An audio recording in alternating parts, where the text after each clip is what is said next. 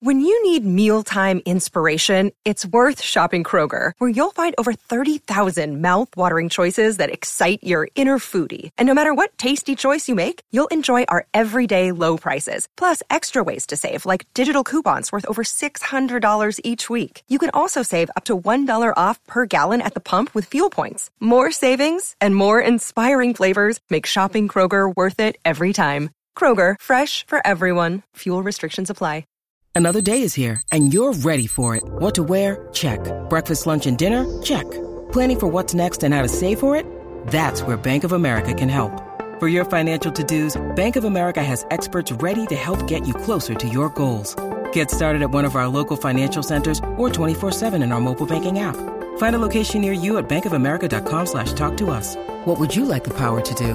Mobile banking requires downloading the app and is only available for select devices. Message and data rates may apply. Bank of America N.A., member FDIC. It's very difficult to keep the line between the past and the present. You believe that someone out of the past can enter and take possession of a living being? We may be through with the past, but the past is not through with us. Welcome to The Next Picture Show, a Movie of the Week podcast devoted to a classic film and how it's shaped our thoughts on a recent release. I'm Tasha Robinson, here with Keith Phipps, Genevieve Koski, Scott Tobias. Here on The Next Picture Show, we believe that no film exists in a vacuum, and that all culture is more interesting in context. So every other week, we get together to talk over a classic film and consider how it relates to a current movie. This week, we've got two movies about body snatchers, but not the 1950s kind, so much as the cyberpunk future kind. Scott, tell us what we have selected for upload this week. Rupert Sanders' new remake of the 1995 anime classic Ghost in the Shell has had a hard time in theaters and a hard time with cultural critics, who objected from the start to the casting of Scarlett Johansson as Major, better known as Motoko Kusanagi. Complaints of character whitewashing have dominated the conversation about the movie. We'll get into that a bit here, but there are a lot of other elements of the movie worth discussing. And one of the big ones is the way the live-action Ghost in the Shell draws inspiration from American science fiction touchstones like the 1999 feature thriller The Matrix, which suggested that we're all living in a depressing simulation built by hostile artificial intelligences using our bodies as living batteries. Both versions of Ghost in the Shell deal with a woman trying to reconcile the gap between her android body and her living mind, and The Matrix has a similar form of science fiction dysmorphia, with a protagonist who has to choose between a comforting fiction and the grim battles going on in the real world. And also, the grim battles going on in the real world, plus the grim battles going on in the real world. All right, Scott, you're glitching a little bit there. I'm going to go check in with my meat body for a second while we reboot this podcast and get you back online. Please join us after the break. Bleep, bloop.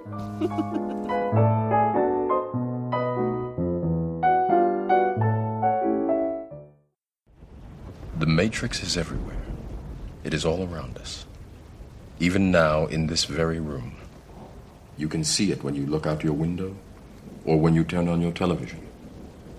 You can feel it when you go to work, when you go to church, when you pay your taxes. It is the world that has been pulled over your eyes to blind you from the truth. What truth? That you are a slave, Neo. Like everyone else, you were born into bondage, born into a prison that you cannot smell or taste or touch. A prison for your mind. Looking at The Matrix today, it's a little hard to remember how revolutionary and mind-blowing its special effects were when it first hit screens in 1999. Writer-directors Lana and Lily Wachowski had only directed one film at that point, the neo-noir Bound, which flipped the script on the usual noir movie pattern by making both the dopey, tough protagonist and the slinky femme fatale into women, but otherwise keeping all the genre signifiers intact. It was a pretty heady art house idea at the time, but apart from the daring lesbian angle, it's a narratively small film that doesn't rely on special effects or big action set pieces to bring the story across. Coming after Bound, The Matrix was a major surprise. Its bullet time effects seem revolutionary, and its big challenging science fiction ideas were new to a lot of the summer blockbuster crowd encountering it. But Bound was steeped in movie history and a sense of genre fandom. To noir fans, its beats were familiar, and a lot of the enjoyment of the movie came from the way it reordered and reimagined those beats. The same went for The Matrix, which drew heavily on Joseph Campbell's hero's journey and the Wachowskis' favorite anime stories like Akira, Megazone 23, and Ghost in the Shell. The Matrix also brought in inspirations from Harlan Ellison's short story I Have No Mouth and I Must Scream, William Gibson's novel Neuromancer, and Doctor Who. It's an amalgam of philosophical ideas from Immanuel Kant and Karl Marx, mixed with philosophy from Japanese science fiction, which is just as interested in the question of human identity and states of being, and our ability to create meaning out of our worlds. That's all pretty potent stuff coming out of a movie that looks like a goth runway show with guns and a lot of wall-walking slow-mo. But the Wachowskis have openly said that the movie is about the search for and creation of meaning, about people's need to undergo enlightenment, and then assert their own definitions of the world. But even if they weren't steeping the story in all these large, abstract ideas about the nature of our relationship with our bodies and our environment, The Matrix would still be pretty intense entertainment, thanks to martial arts choreography by Chinese master Yuen Wuping, groundbreaking visual effects by the Wachowskis' regular effects artist, John Gaeta, and a cast capable of bringing a dark, grim, straight-faced sheen to the outsized material. Even if you didn't buy into The Matrix as a thought experiment exploration of being and identity, it still looked like nothing else on screens in 1999, and it's no wonder that the industry leaped to copy it in every way it could. Have you ever had a dream, Neo, that you were so sure was real? What if you were unable to wake from that dream? How would you know the difference between the dream world and the real world? This can't be what? Be real? So how does The Matrix hold up for you guys? It's been nearly 20 years at this point, and it's based in special effects that have certainly aged. We're not going to use the word dated, but you know the industry has changed a lot. How does this movie hold up for you after all of the films that have imitated it? I was not expecting it to hold up as well as it did for me. I was pleasantly surprised revisiting this for probably the first time in 15 years. And I wouldn't even call out the effects so much outside of maybe some of the exteriors of the real world, I guess, the non-Matrix that look a little early CGI. But what struck me most watching this is how well it moves. I watched this back to back with Ghost in the Shell. I saw Ghost in the Shell first at the theater. And Ghost in the Shell is just over 100 minutes. And The Matrix is 2 hours and 15 minutes. And Ghost in the Shell felt so much longer than The Matrix. For a movie that has a certain deliberateness to its pacing, it really just has its foot on the gas from the get-go, from that big opening scene with Trinity. And I was in it from there. Yeah, I thought it held up great too. And I think the special effects are still quite special. And I was reminded watching it too how much it owes to the Hong Kong action cinema of John Woo and Chow Yun-fat earlier in the decade. I mean, you mentioned Yuen Wuping, of course, who's the grand master of all choreographers, and so you have that going for it. But it's also, that cinema of cool with the balletic action and the sunglasses and the emphasis on style and aesthetic beauty over physics. So it was a pleasant throwback to that era of action filmmaking, while also, I think, looking ahead to a lot of type movies that we're seeing now, like Ghost in the Shell and a whole bunch of other films that were inspired by the same ideas. Yeah, for as much as this has been imitated, to me, this film is still astonishing. I mean, I loved it when I saw it with fairly low expectations in 1999. I didn't really know what I was walking into, and I love it now. I mean, there are moments that have been so ripped off and parodied and repeated, but Carrie-Anne Moss freezing in midair as the camera moves around her, and Lawrence Fishburne just flying through the air. I mean, this stuff's amazing to me. And I think it helps the Wachowskis are just natural filmmakers. Beyond mastering these special effects, they, like you say, they know how to keep it moving. The scenes really move. It's not just the pacing, it's just sort of the rhythm of various scenes. Nothing outstays its welcome. Everything moves as it's supposed to. I'm a great admirer of this film.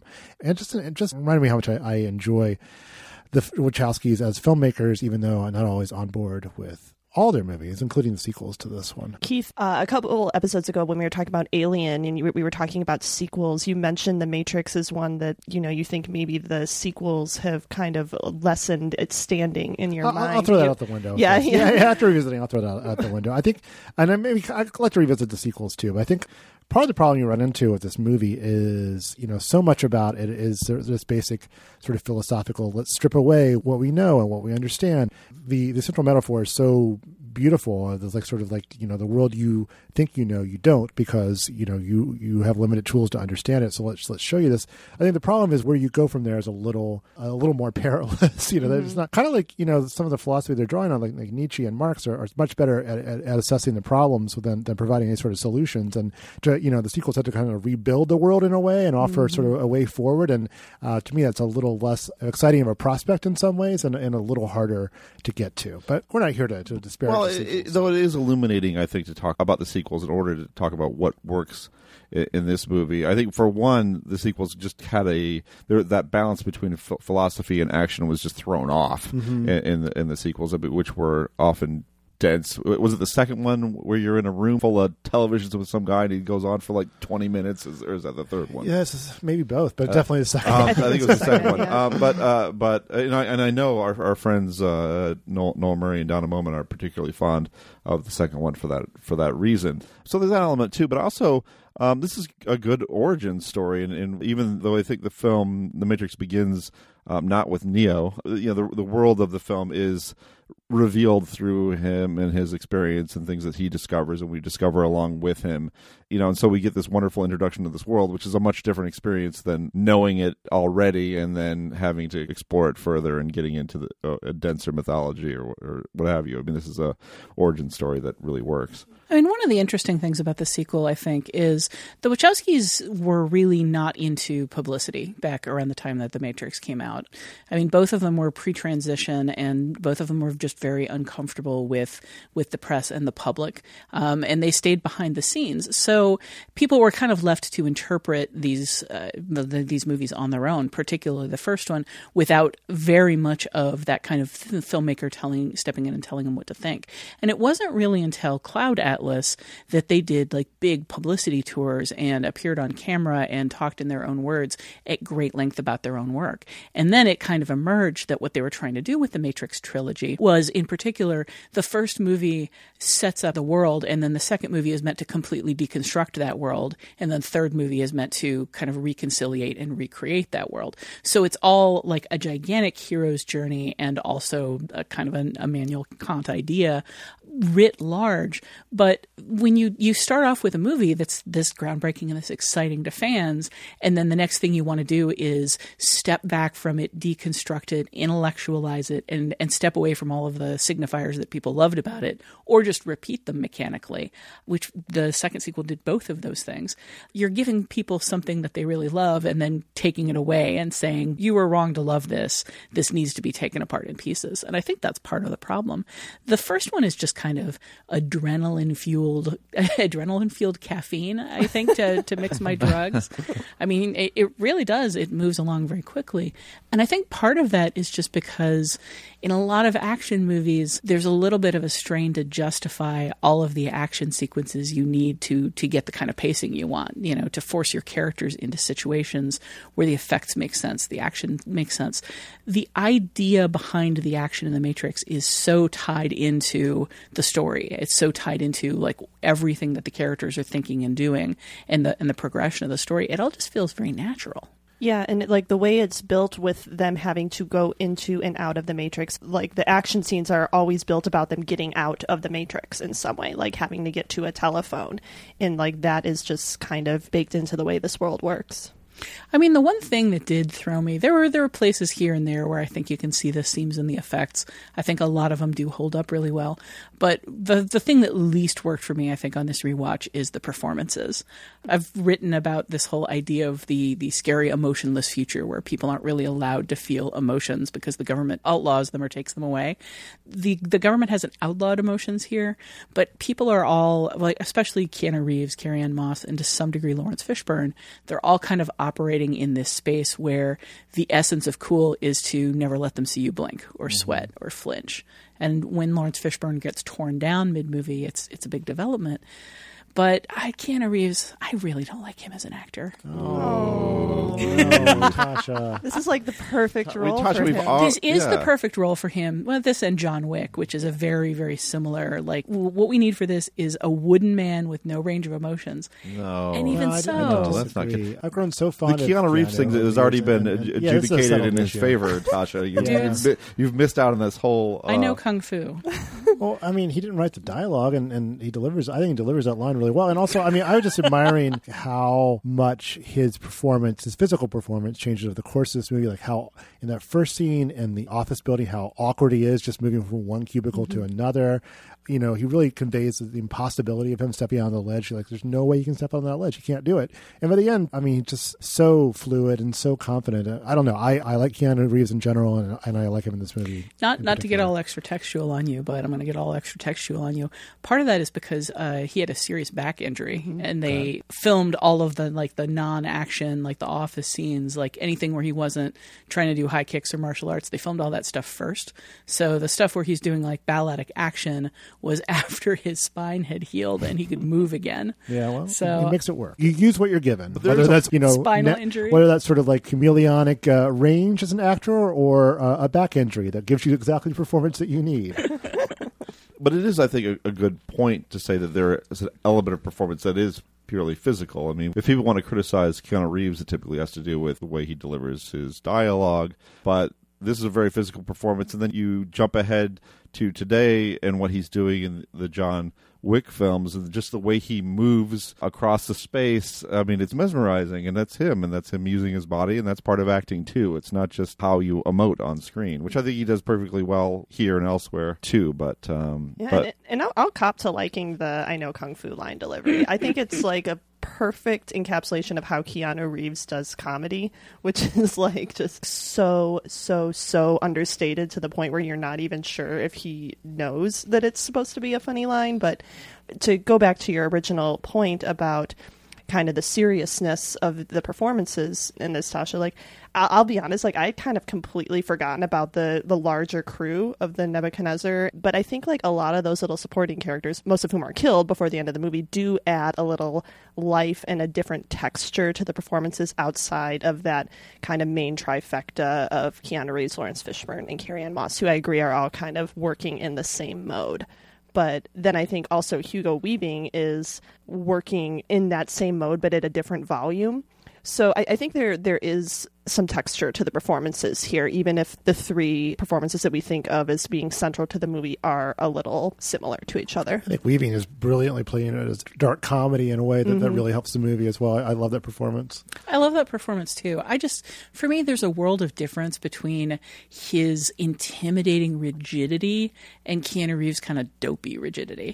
Like rewatching the scene at the end where he wakes up from death, and he's pulling off the, you are no longer a bother to me. I have transcended, and I don't even see why I was ever afraid of you. The look on his face is just so, it's meant to be kind of detached and casual and wondering, and instead it looks dopey to me. He looks dopey at least 50% of the time to me in this movie and in general. Let's call that a thing we'll just all have to deal with and accept Tasha's views in our own way. But I think we can all agree that his suits have gotten a lot better between this and John Wick. There's like one shot of him as Neo, like in what's supposed to be a tailored black suit, but it's like tailored in the late 90s fashion, and I was like, oh man, you look so much better as John Wick. The clothing in John Wick is very flashy. Well, I mean, let's talk about the costume aesthetic. Like the goth look, the long black trench coats and the form-fitting latex and the designer sunglasses were just such a touchstone for this film back in 1999. And it all looks really cool, I think, still, but I still like the goth aesthetic. And I like the way they pull it off. At the same time, having recently watched like the latest Underworld movie, which is still using that aesthetic in 2017, I can see where people might look at it and think it looks pretty ridiculous now. Like, how does that all work for you? It feels like kind of like in the early 90s when cyberpunk first became like this mainstream thing. Like when every rock star started referencing William Gibson and Billy Idol put out like that album Cyberpunk, and it had like all these cliches. It feels like those cliches kind of went to college and grew up and got a respectable job. I think it works. I mean, I like it. Yeah, I think they work really well in the context of the movie because like those costumes that we think of as the costumes of the movie, those are just what they're wearing in the Matrix. But when we see them in the real world in the Nebuchadnezzar, like everyone's in these like very ill-fitting, knitted, like hand-me-down, dirty garments. So it makes sense that like when they are in the Matrix and they are in this world where they can project themselves however they want, they are in this like very sleek, black, intimidating wardrobe that they don't have in the real world. And I think as a point of contrast, they work really well. Whether like they hold up fashion wise, I don't think that necessarily matters because they work so well in the context of the movie. What about the bullet time effects? How do those look to you today? I cheered at the first one. I was like, yay, there it is! Like when Trinity jumps up and the camera spins. Like it's just it is something that we've seen so many times. But does anyone do it better? Yeah. I mean, they not only have they have the tools, they know how to use the tools as well. Right. Yeah. Exactly. And just the way it is deployed in that opening, I can't put my finger on why it works so well, but it does work really well. I think still. You know, I was reading up on how they did that, and like how they developed previous camera tricks and actually some like really old photographic tricks that were used to make that design, and how they basically they were doing something that has been done a lot before, where you surround something with cameras and trigger them all at the same time, and then like you can create a surround thing from that. What they did was time them with computers, so they were like microseconds off. So instead of firing all at once, they were firing in sequence. And as a result, those bullet time sequences are shot in 12,000 frames per second, as opposed to the usual 24. And it's like, A, no wonder it still holds up today. Yeah. And B, I would think that there are probably a lot of people that tried to duplicate it and like cheaped out on that because just the computing time, I imagine it was a very expensive process, and that people were like, oh, we could lower that way, way down. And as a result, just didn't get that, like the smoothness of the effect. Burning film too, not just effects, but film at that speed. You're just going right through it. Oh, celluloid. Wasn't that a great time, everybody? It's interesting watching The Matrix again, the effects, which I enjoy immensely, mostly because the film itself sets a context for them.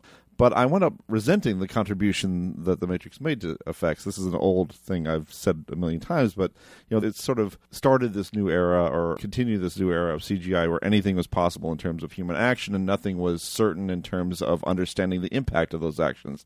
In fact, I was just watching recently the beginning of the film Doctor Strange, a movie that is one of many that owes something to The Matrix, and just the accident that mangles the Doctor's hands would have just killed a normal person like a dozen times over. Have you seen this? The car just flips over and over down a cliff. And I think there's a thing now where there's a plasticity now to effects that limits their physical impact. I think you see that also in the Fast and the Furious movies, but that's an argument for another time. No? Yes, I mean, I think there are certain rules. What are the rules here? Well, I think you kind of intuit the rules as you go along in this one, and I think by the third one that actually is a problem, because I remember the big climactic fight at the end. I don't know what the rules are. These people seem to do anything. The end of the third movie. In the third movie, yeah, it's like watching like a superhero battle where everyone has every superpower ever. Mm-hmm. And, I don't know what the stakes are at that point. But I get what you're saying. I guess with everything being possible, it's gotten a little harder to find an actual thrill if you don't go all cartoony like the Fast and Furious movies. Though I think we've seen a counter reaction to that with John Wick. And the success of the John Wick movies, which is like one headshot after another and very definitive and visceral deaths. And a lot of not unedited, but very traditionally edited fight scenes where you can actually see what's happening versus your Michael Bay style. But this the action here is really well staged, though. I will. Oh yeah, no, I was not comparing this to that. This is one of those exceptions that proves the rule type thing. And some really good shootouts, like you mentioned, the gunplay, the gun fu, and John Wick. Like there's an element of that here too, as well, especially in that lobby shootout with. I mean, I'm not a gun person, but that was some pretty fun gunplay in this movie. That scene is so awesome and makes me so uncomfortable because it's such a fetishization of just going someplace and shooting everyone up, and it's a great scene. Well, it doesn't sit all that well sometimes. Yeah. And like the immediately preceding that, kind of going back to the idea of like the little touches of humor in this movie, the we're gonna need guns and just the whoosh of miles and miles of shelves of guns. It's a cool moment, and it's a kind of this movie's version of a laugh out loud moment, I think. It is kind of a cool moment and a laugh out loud moment, but it's also a moment that kind of reminds us like that the limit here is still on people. Like you can have a million million guns. You can choose from a million guns. You can't carry a million guns. Like the fantasy is sort of, I'm going to gear myself up so much that I have a whole bag of guns, but you can't carry more than that. It's not a video game where you can just like keep pulling things out of nowhere or, pick up a gun off of every person you see.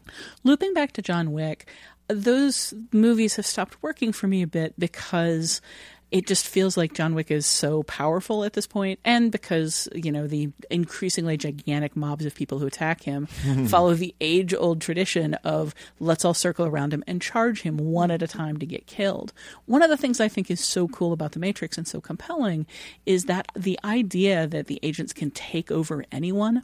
So every battle with them becomes kind of a run-and-gun battle where you're trying to get away from everything and everyone. The effect of the agents basically jumping into people and taking them over, I think, is one of the most intimidating things in this movie, because you kind of end up with a situation where, like in John Wick, the whole world is against him, but that's fine. He's just going to shoot them all one by one. Here, the whole world is against Neo, and that means no matter how many people he shoots, there's going to be just the agents are just going to take the next person on the block.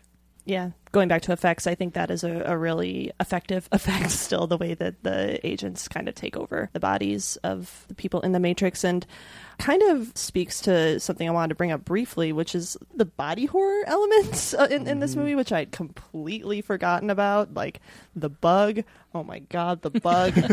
Well, I mean, Tasha laid out a lot of clear influences in this, but you could have kept going. I mean, this movie steals, and I think gleefully and openly steals from so many different sources, like through every possible source of inspiration. But yeah, the sort of Cronenbergian body horror, when his mouth is stealing, that's one of the most effective uses of digital. It's a very simple use, but I think it's one of the best uses of digital effects in this movie. I'm not even sure it's digital. I really? Like when he's moving his mouth, and it just seems like it's kind of gummed over. Yeah. Like that seemed like a pretty practical effect. Whatever works. I think it's a mix, because I was watching very carefully. I think it's a practical effect that's then goosed with CGI. Makes sense. But you're right. It's very Cronenbergian. And did they really have a bug climb into his belly button? Was that a practical effect?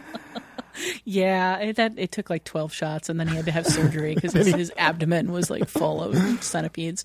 No, I didn't want to list all of them because I wanted to give you guys a chance to weigh in on kind of what you see as the influences here, or what you think about them. I mean, the Wachowskis have always been very clear that they're voracious consumers of comic books and science fiction, everything, and anime and manga, and just like all of these, and philosophy. My God, so many things that they draw from different things. Like, what do you see as the important influences here? This is all blind spot stuff for me. Anime, comic books. That's just not my area, so I can't really. Let me ask you this, which is in your area, Scott. Right. When I was reading about like different interviews that they'd done, one of the things I ran across was, the visual look of the film was deeply inspired by 2001: A Space Odyssey.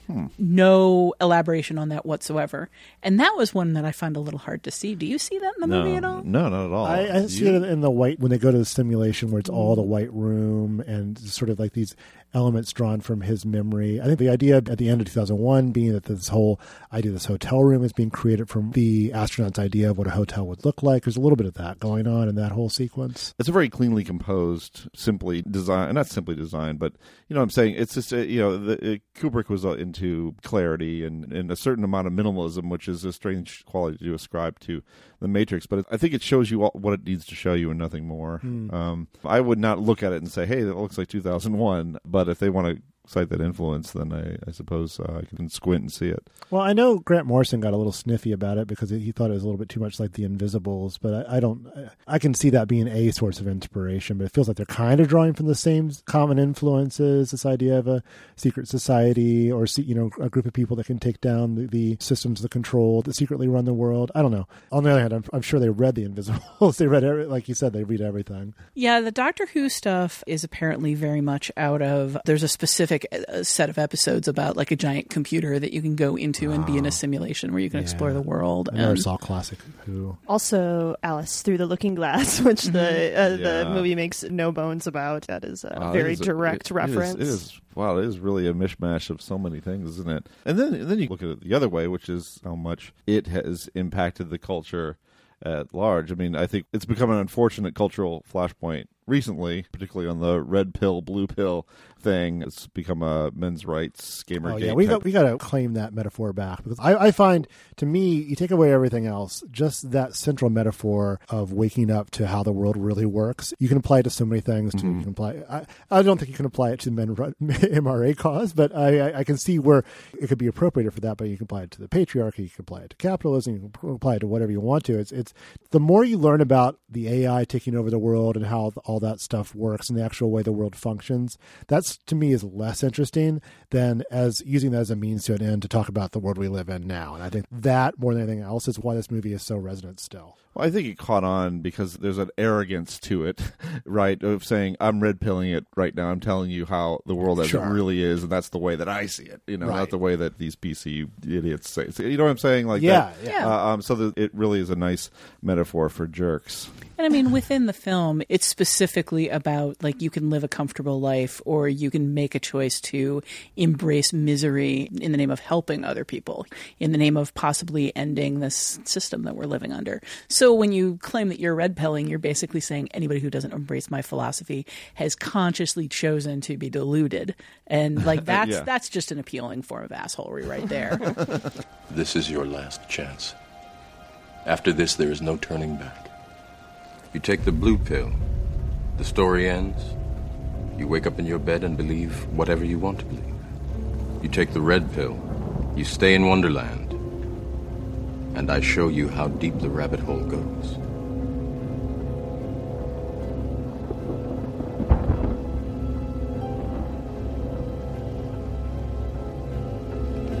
Remember, all I'm offering is the truth, nothing more.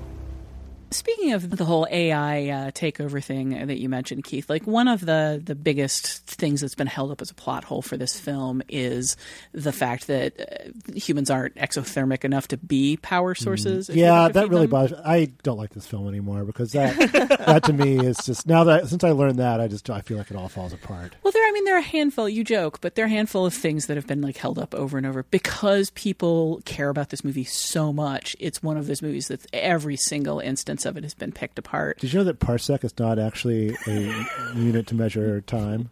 You're getting sarcasm all over the pop screen. It's not going to work as a pop screen anymore.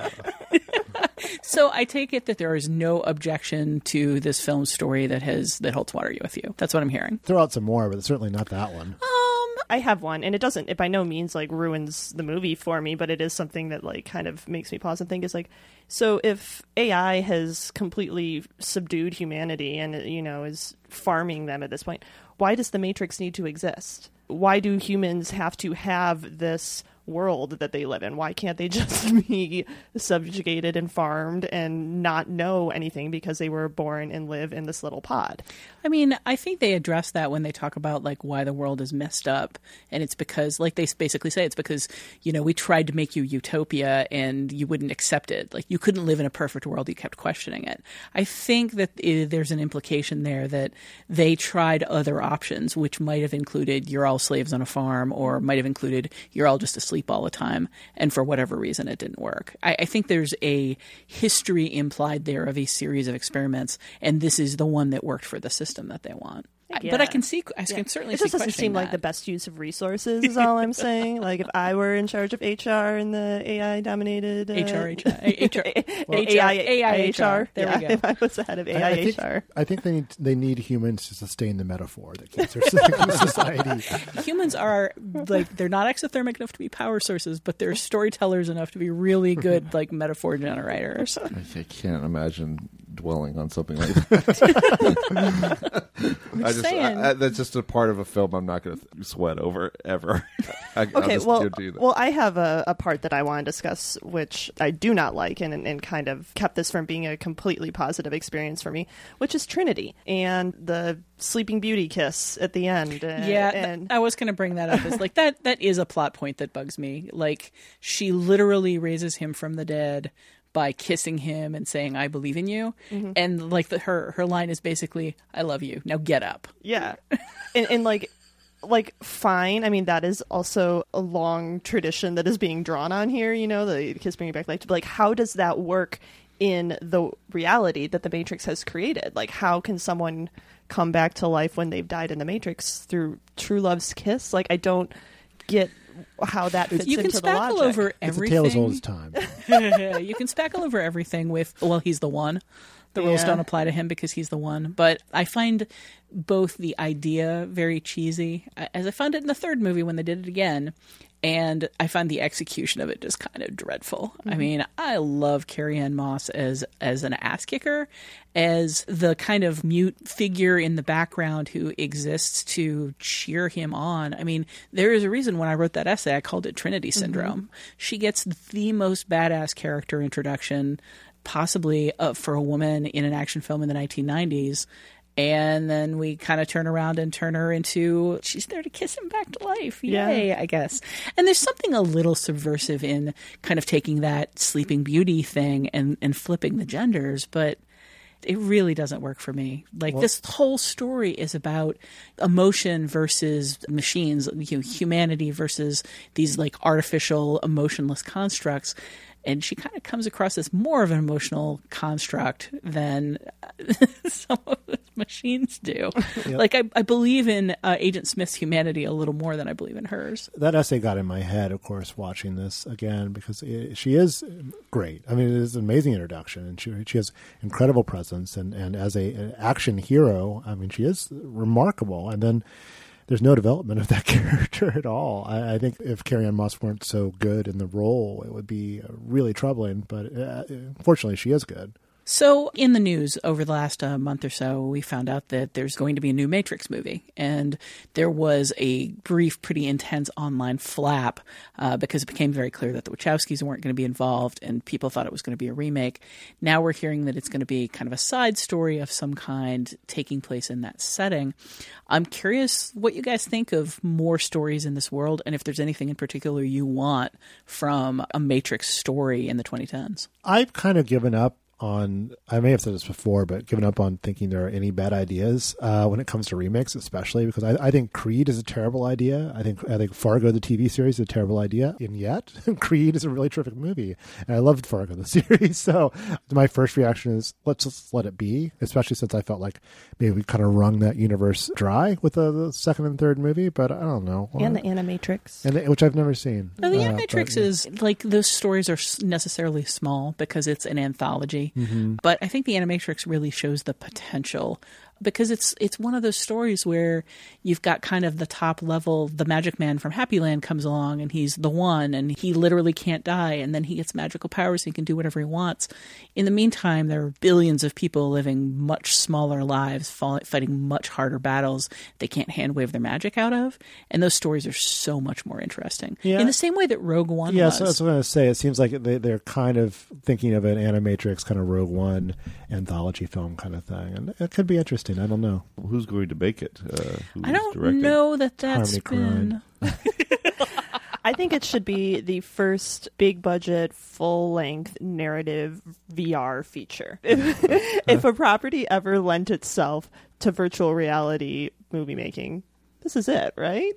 And then at the end of the VR experience, somebody comes along and just crams a red pill down your throat, and then the VR drops, and you're just standing in an empty room. Exactly. Would that count as a movie, a virtual reality experience? I don't like this. I don't like the sound of this at all. Given how angry you are at the move away from celluloid to digital, you're going to be so angry when the VR. Well, I mean, it's fun. It's a great. I mean, really, virtual reality sounds like a lot of fun. Don't call it a movie. Yeah, I feel like I'm still call it that. I'm Tobiasing virtual reality. I think it was a good run from the Simon to the iPad for me, but this is where technology and I kind of part ways. My interest is pretty minimal. I know you can stand on stage with the Grateful Dead and watch them play and walk around and all this great stuff that Tasha's told me about, but I don't know. What did you know? What's not to love? Well, it's just a different. You just call it something other than film, and then I'm fine. Yeah, they need to come up with a word that rolls off the tongue like movies, because VR immersive experience is just not as easy to say, and so people are going to call it movies. The Vimmies. The Vimmies. I'm going to go to the Vimmies. Trademark. Patent pending. Keith just made $1 billion. But ultimately, my excitement over another Matrix would have to do entirely with who's responsible for it. If it's Rupert Sanders is the Matrix. I don't know if I'm really that excited, but if it's Shane Carruth or something visiting the world of the Matrix, that would be super great. So it always depends on who's doing the imagining. My first thought when I found out the Wachowskis weren't going to be involved was, well, how dare they? How would that even be a story? But now I'm kind of like, I like the other things that they're doing. I'm glad that they've moved on.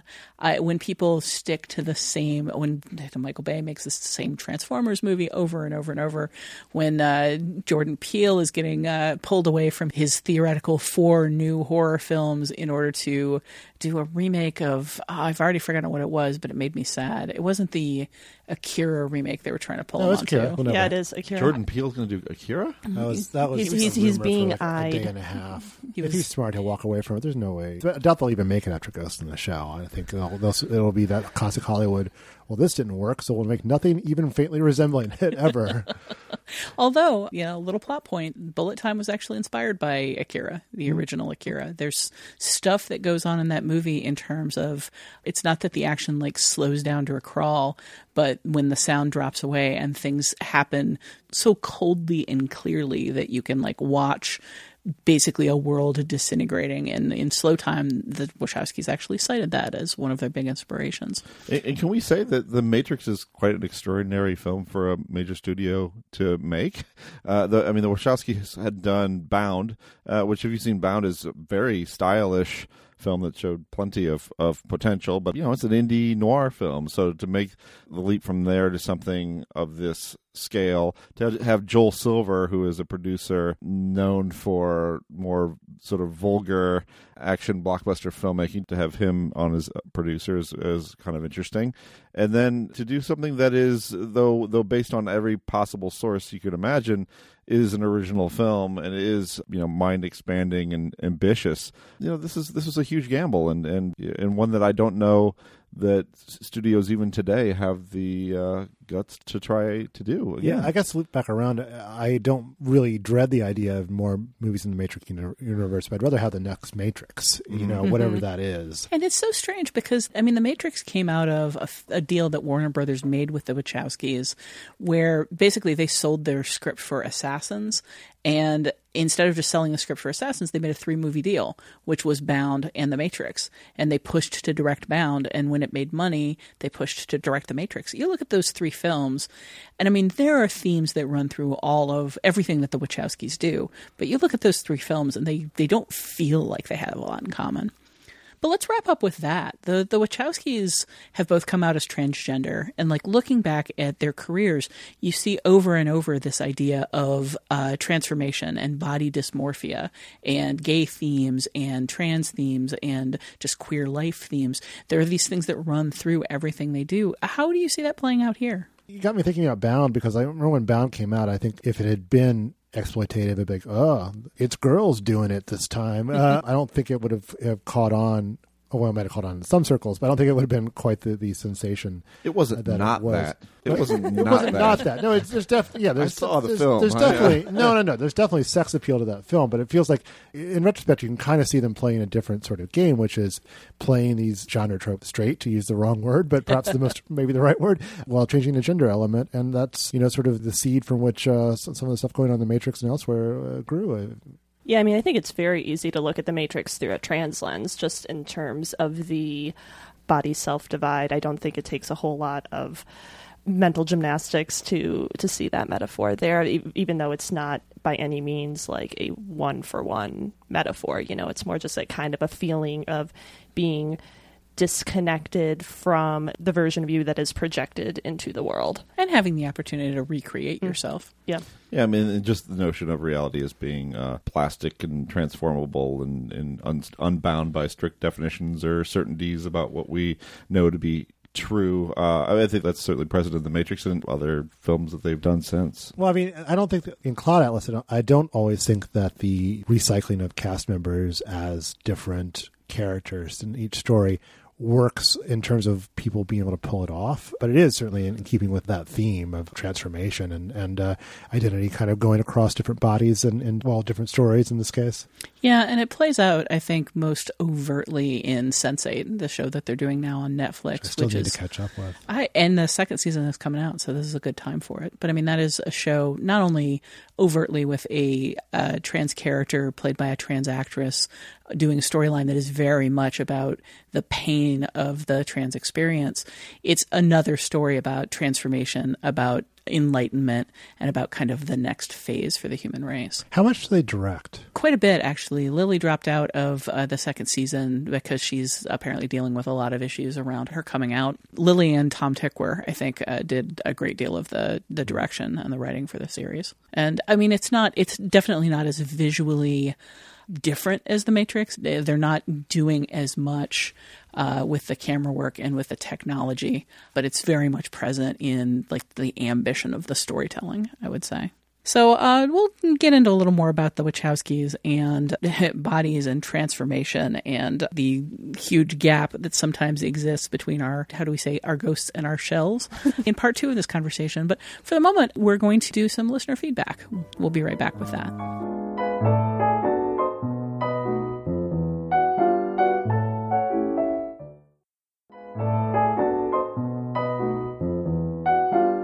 We had some interesting responses to our last podcast on Ridley Scott's original Alien movie and the new movie Life. Some of those letters were very long and in-depth, so we're picking some edited down selections from them. But you can find the full letters posted on our Facebook page. Keith, you want to read our first feedback letter? Sure. After listening to your episode diving into Alien, I was struck by the observation that the core elements of the franchise have barely evolved since its brilliant inception, an ironic fate for a film premised on the perils of facing your evolutionary superior in a fight to the death. You fixated on the corporate greed angle that is definitely present in every entry in the series, but I was left thinking about the sex and rape metaphor that culminates in the chestburster stage of the Alien's lifespan.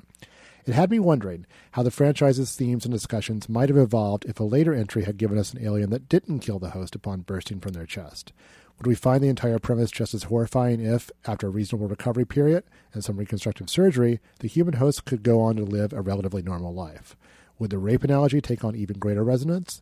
Or would it somehow lessen the horror and stakes of the film if audience members couldn't see the alien strictly as a killing machine whose means of reproduction is simply unacceptable? I think that's a fascinating and really horrifying question. I mean, we discussed in some depth about how Alien was fundamentally inspired by the idea of oral rape and male pregnancy.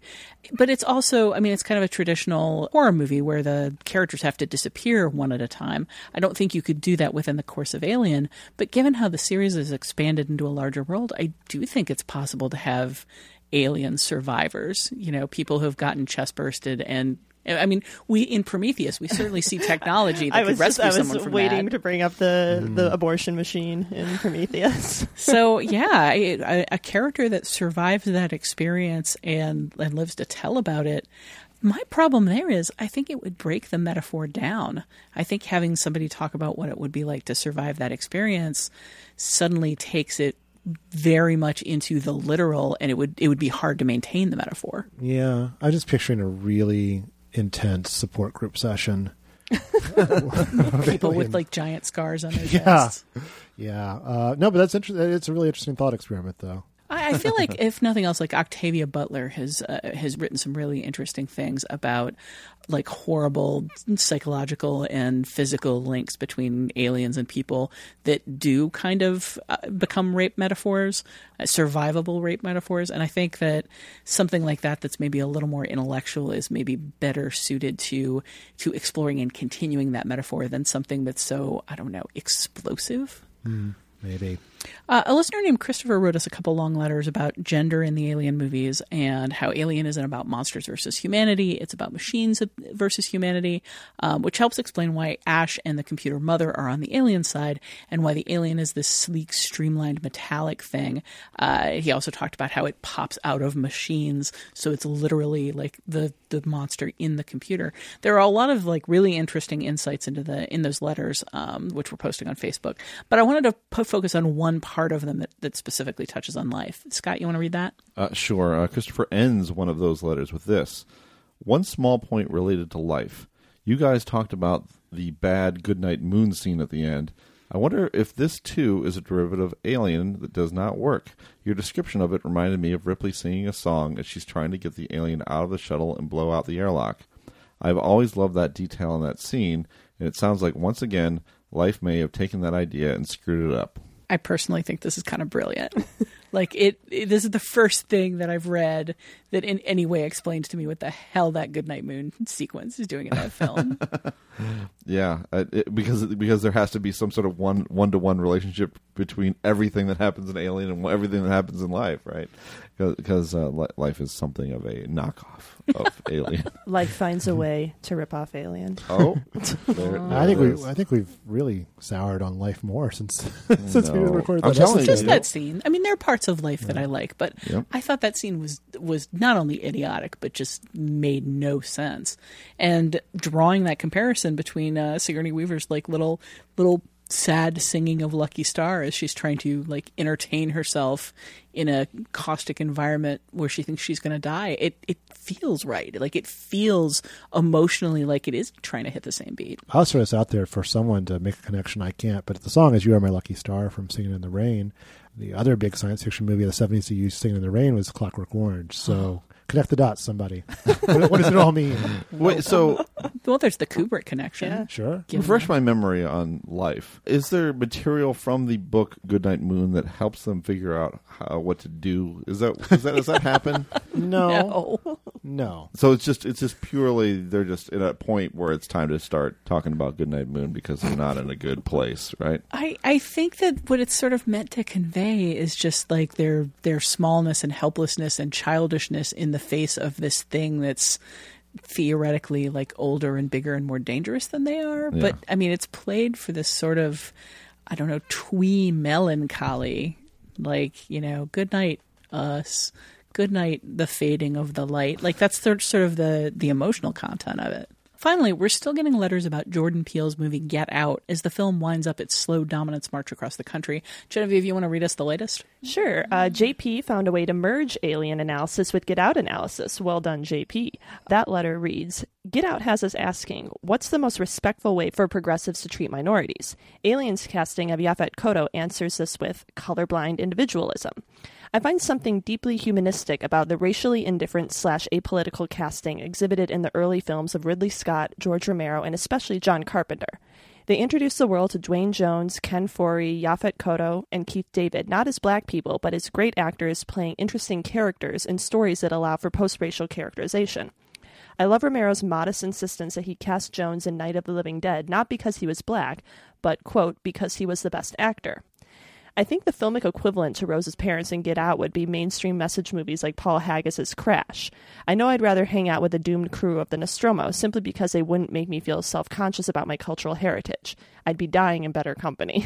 Better to live in better company. But yeah, I think that's a really great observation. I mean, we've talked about how Yaphet Kotto's character just says so much about the era that it's in, the era that it's set in, not the era it's made in terms of, people of color can have blue collar jobs, can be bosses to white folk, can sit at the same table with all of these pale people, women and men sitting together at the same table and like all working these very physical jobs, and they're all equals, and it's unremarkable. It's completely unremarked on. And, as Keith said in reference to the comparative lack of people of color in Logan's Run, it says something very different about that future. Yeah, it's a very interesting letter, and I'm glad that John Carpenter is singled out here.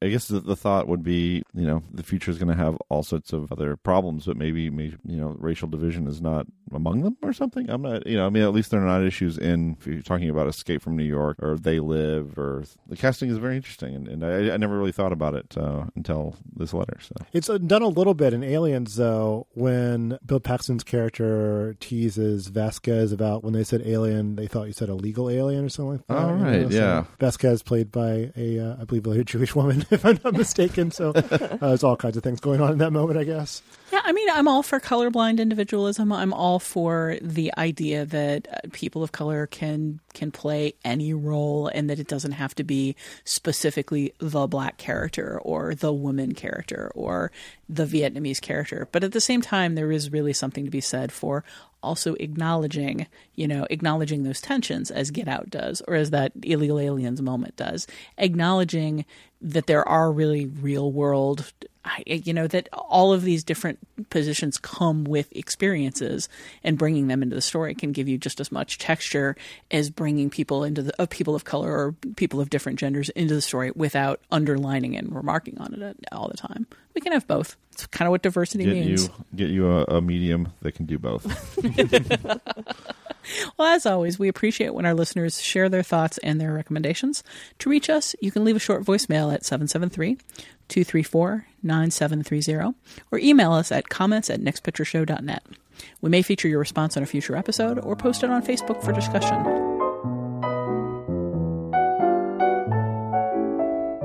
And that wraps up this episode of The Next Picture Show. In part 2, we'll bring in Ghost in the Shell and lay out how the films are connected, not just philosophically, but historically. Look for that later this week, or better yet, subscribe to The Next Picture Show on iTunes or your podcatcher of choice. Follow us at facebook.com/nextpictureshow, and follow us on Twitter at nextpicturepod so you'll always know when a new episode drops.